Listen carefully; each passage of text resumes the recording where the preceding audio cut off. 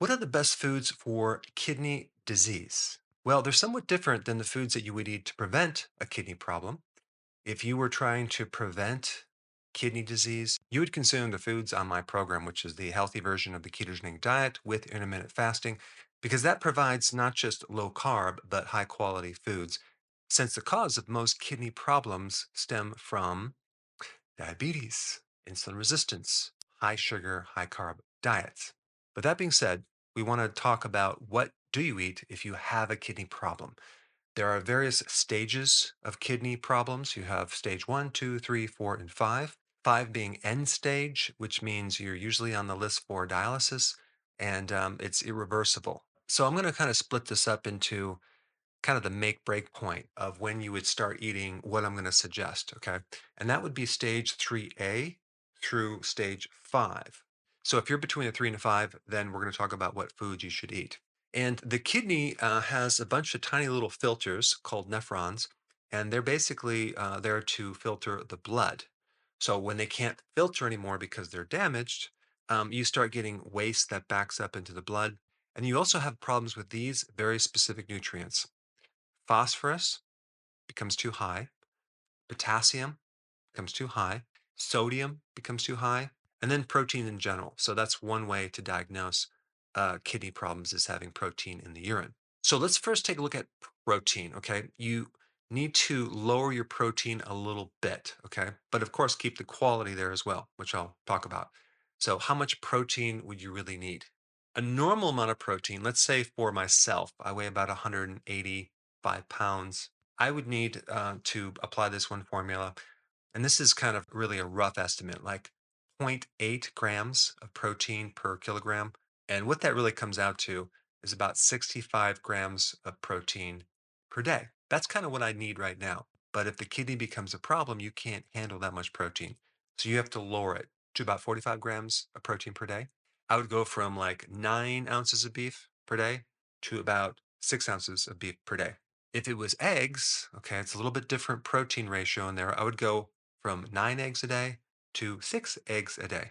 If it was seafood or fish, I would go from 9 ounces of fish or seafood to 6 ounces of seafood or fish. Now that's per day. Okay. So you just reduce your protein. You don't want to reduce it too low. You just want to have it just right. And you want to make sure the quality is there. The best protein, as far as quality goes, is the egg, then the fish or seafood, and then beef. But you have to make sure it's grass fed, grass finished.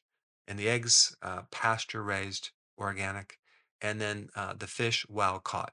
Now, as far as sodium goes, you don't want to bring your sodium down too far because you need sodium for various reasons, but you want to bring it down to roughly about 2,300 milligrams of sodium per day. So, in other words, don't use a lot of salt on your foods. And of course, you're not going to be eating processed foods or junk foods, so you're not going to get that hidden sodium. But you want to have just a little bit, but not excessive amounts. And then with potassium, okay, let's talk about potassium. What foods are high in potassium that you would have to avoid? Beet greens, avoid those. Avoid spinach, kale, avocados are very high in potassium. But you would want to have foods low in potassium. If we take a look at the vegetable family, we would be consuming like cabbage, cauliflower, radish, cucumber, onion, regular lettuce, bell pepper. And of course, protein in general doesn't have a lot of potassium.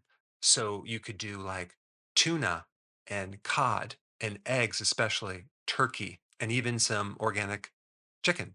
Now let's talk about phosphorus. Okay. How do you lower the phosphorus? Well, you definitely want to avoid anything with a lot of phosphorus, like phosphoric acid, as in sodas. Sodas are the worst for kidney disease because you're going to really jack up your phosphoric acid, not to mention the sugar. But also, meat in general is higher in phosphorus, and so is milk in dark chocolate. But most vegetables are low in phosphorus. Berries are low in phosphorus. Poultry is lower in phosphorus if you look at the meats. And certain seafood and even eggs are low in phosphorus. Even though they have phosphorus, there's some conflicting data on potassium. In other words, there's an equal risk of dying from too much potassium or too little potassium. And again, always work with your doctor to make sure that they monitor these key nutrients to make sure they're not out of range. That being said, a lot of the recommendations as far as food for end stage kidney problems include grains, which I totally disagree with. There's no benefit of having grains when you have a kidney problem. Instead, focus on the foods that I recommend, as well as adding a natural source of the B vitamins, natural vitamin C, vitamin D3, as well as omega-3 fatty acids, probably from cod liver oil. That would be the best. So these recommendations are for those people that have kidney damage already. Like I said before, if you want to prevent kidney problems, you can have more of these nutrients